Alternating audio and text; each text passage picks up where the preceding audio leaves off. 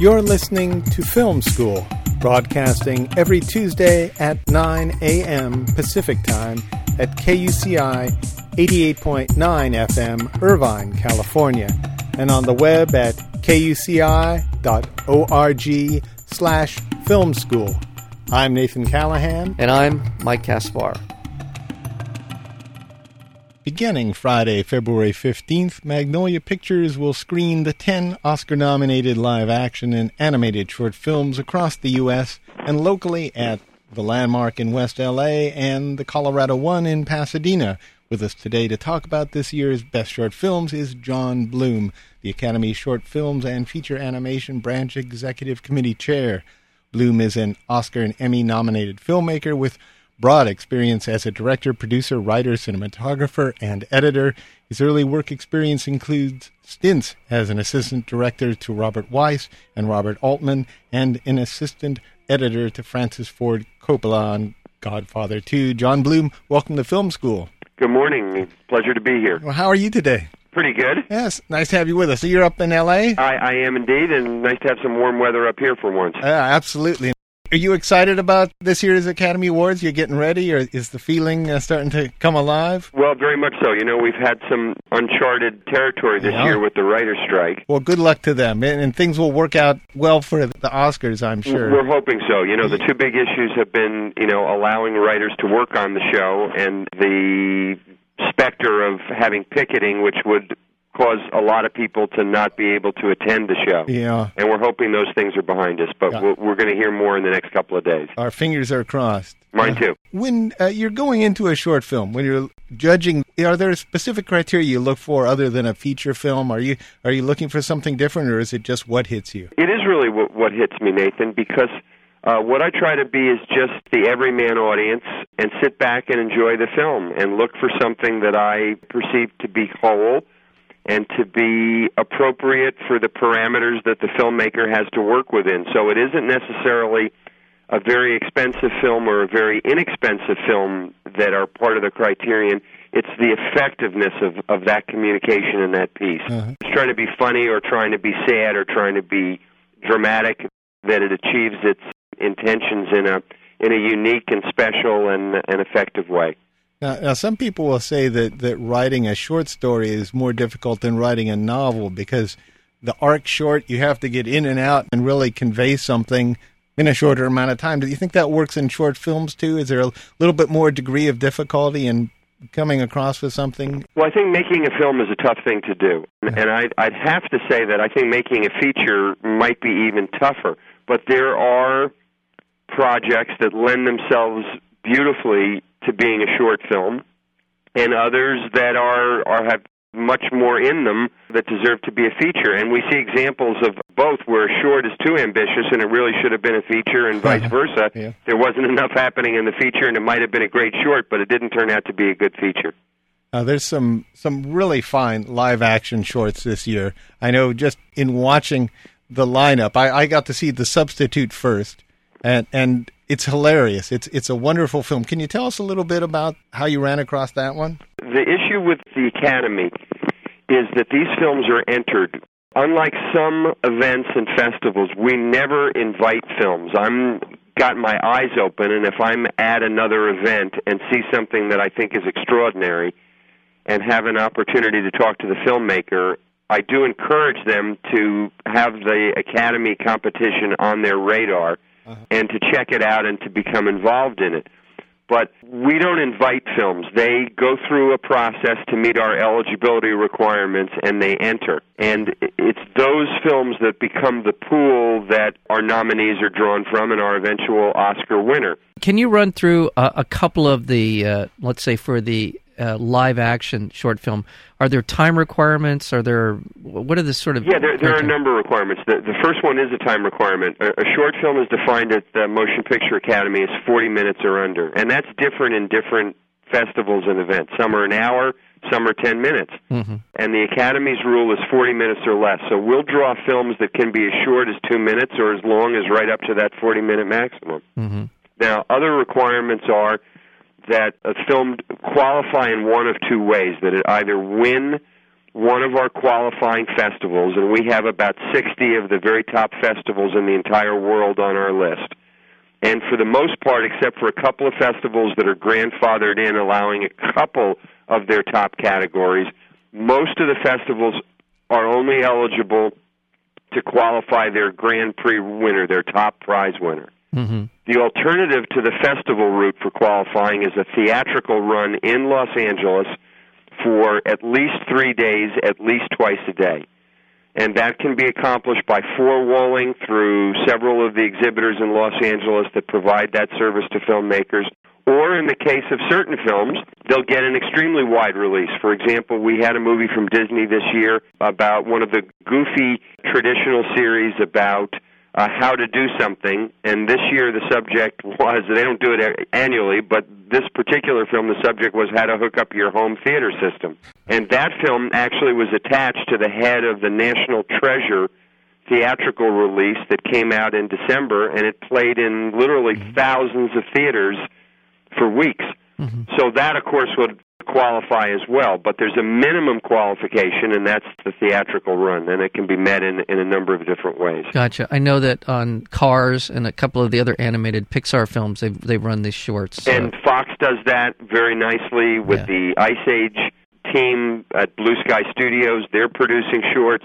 Sony has been producing shorts that they've distributed very widely through their ImageWorks division, that they're getting into animation in a very big way. And Disney as well, as I mentioned with the Disney, in addition to Pixar is doing it. Yeah. A lot of the big studios are getting on the shorts bandwagon there. You mentioned the film festivals real quickly.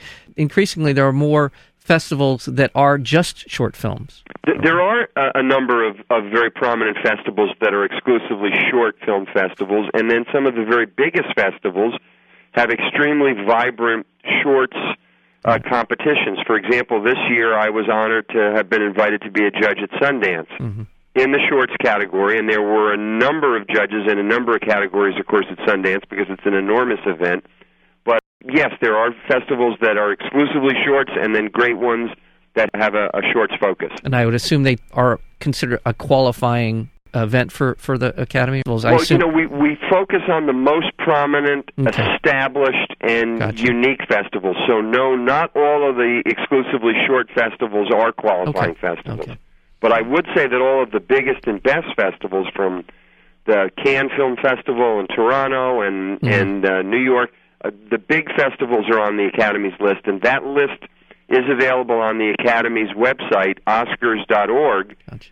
Under the short films area, there's a list of the qualifying festivals, and I believe there's 61 of them. We're speaking with John Bloom. He's the Academy Short Films and Feature Animation Branch Executive Committee Chair. Going back to the short films trend, do you see that happening more? You used to be able to go into a theater and see short films before the feature. And I know they're starting to bring that back, but do you see it as a trend? Do you see it picking up to get more people into theaters? Some shorts are playing with features, but by and large these days, they're not as a standalone short film. The reality is that the theaters are in the business of turning over audiences and showing trailers. And in fact, they even get payments like advertising on television to play trailers in the theaters these days. And so they want to get the audience in, get the show, clean the theater, and load in the next audience. Yeah. And so there's not the room that there used to be in the halcyon days of double features and all kinds of added attractions. And cartoons and everything else. Right, going back to the 30s and the 40s and even the 50s. Yeah. As television came in, it was a single movie, and that became more the focus, and it's not happening that way. But I think one of the things that we're very excited about is the fact that there's a new model for getting shorts out to the public, and that's to bind them together as a feature-length collection with something tying them together, in this instance, Academy nominations. And so we're very excited that Magnolia and Shorts International have teamed up together to bring the collection of Academy-nominated short films as feature-length collections to the theaters starting this Friday. Yeah. Right. That's across the U.S. and at the Landmark in West L.A. and at the Colorado one in Pasadena. So that's right, and we're going to be in we believe over 70 theaters all the major markets in the country, New York, Chicago, L.A., and it's an enormous program and magnitude of the release for the shorts, and really to bring them to audiences nationwide and to allow American movie lovers to see what the Academy is nominating and have a rooting interest when the show is on, and to get a taste of the tremendous quality of the short films and the creativity and energy and originality that goes into them. And as I was saying earlier, I urge anyone who's interested to go see these films at these locations that we just mentioned, because in that Academy pool on Oscar night, this may be the difference maker. If you have the inside track on who's going to win the competition in the short films, could be the difference. Well, now that's just silly, Mike. I know it's just silly, but anyway, I've got to say that in watching the short films, oftentimes, especially with this collection, I was more satisfied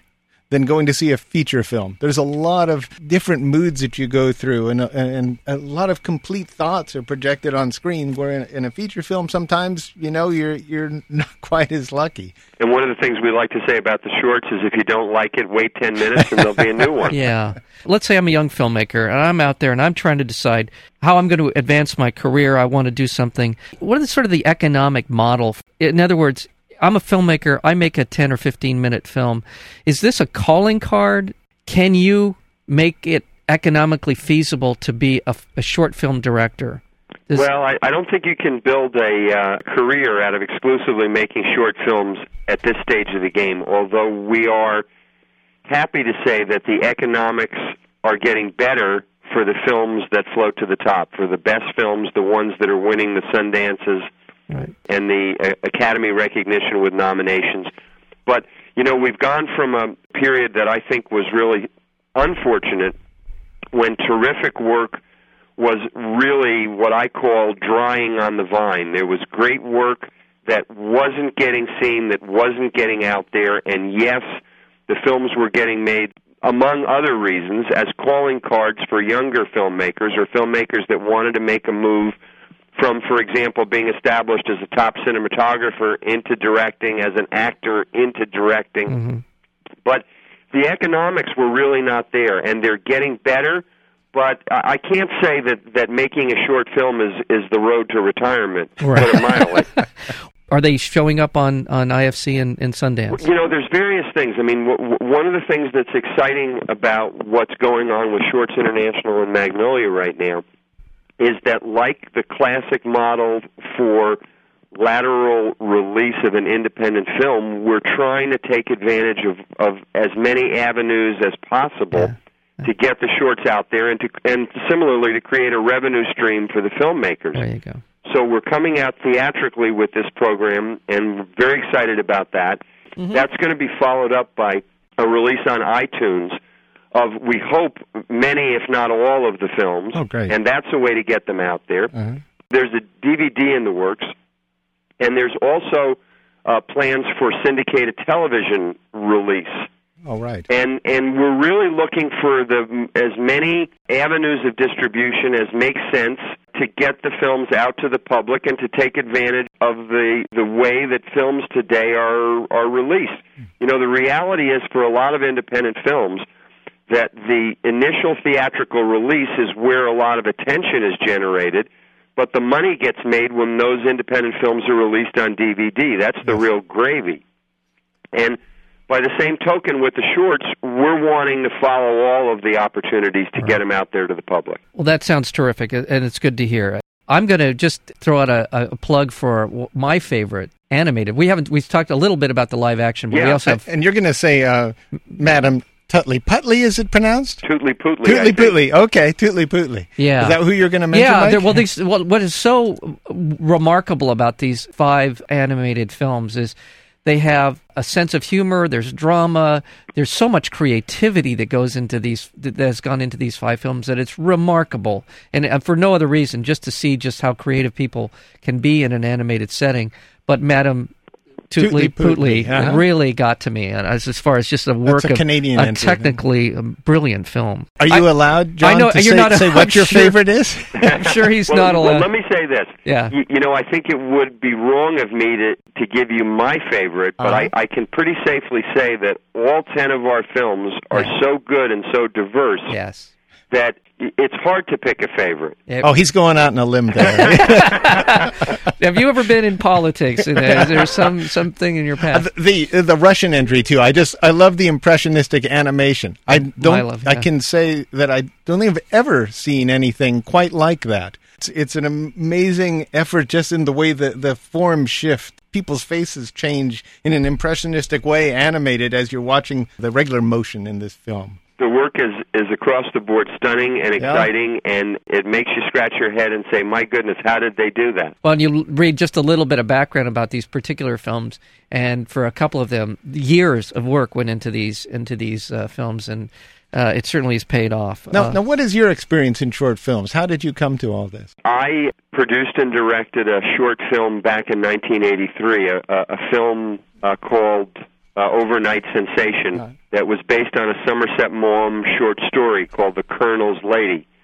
And we adapted it to make it present-day L.A. at the time, and had a terrific script that allowed us to attract some really incredible talent. Louise Fletcher, who won an Oscar for playing Nurse Ratched in Cuckoo's Nest, is one of the stars, and her husband in the film is Robert Loggia, who has an illustrious career too long to list, but he was nominated for playing Glenn Close's detective in The Jagged Edge. He danced on the piano with Tom Hanks in Big. He was Al Pacino's mob boss in Scarface, and a general in Independence Day, and I could go on and on and on, but I was lucky to get the two of them. They're terrific in it.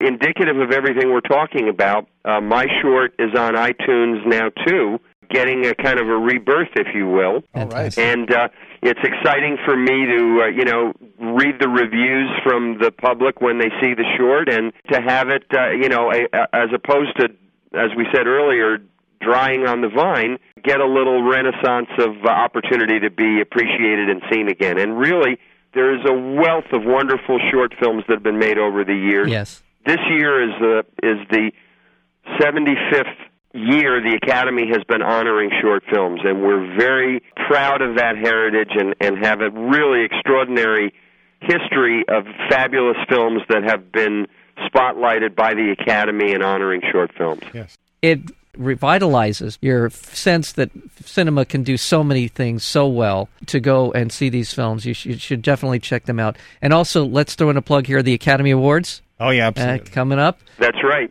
February 24th. That's with Sunday. writers. With writers. Yes. And we hope. Yes. Yeah. Oh, yeah. Yes, you're going to have writers. I got the inside line on it. The writers will show up. And John Bloom, thank you very much for coming here to Film School and talking about these short films, and all the best to you. The pleasure was mine, and thank you both for the enthusiasm and excitement that you've taken from seeing the films yourselves. I'm gratified to hear that.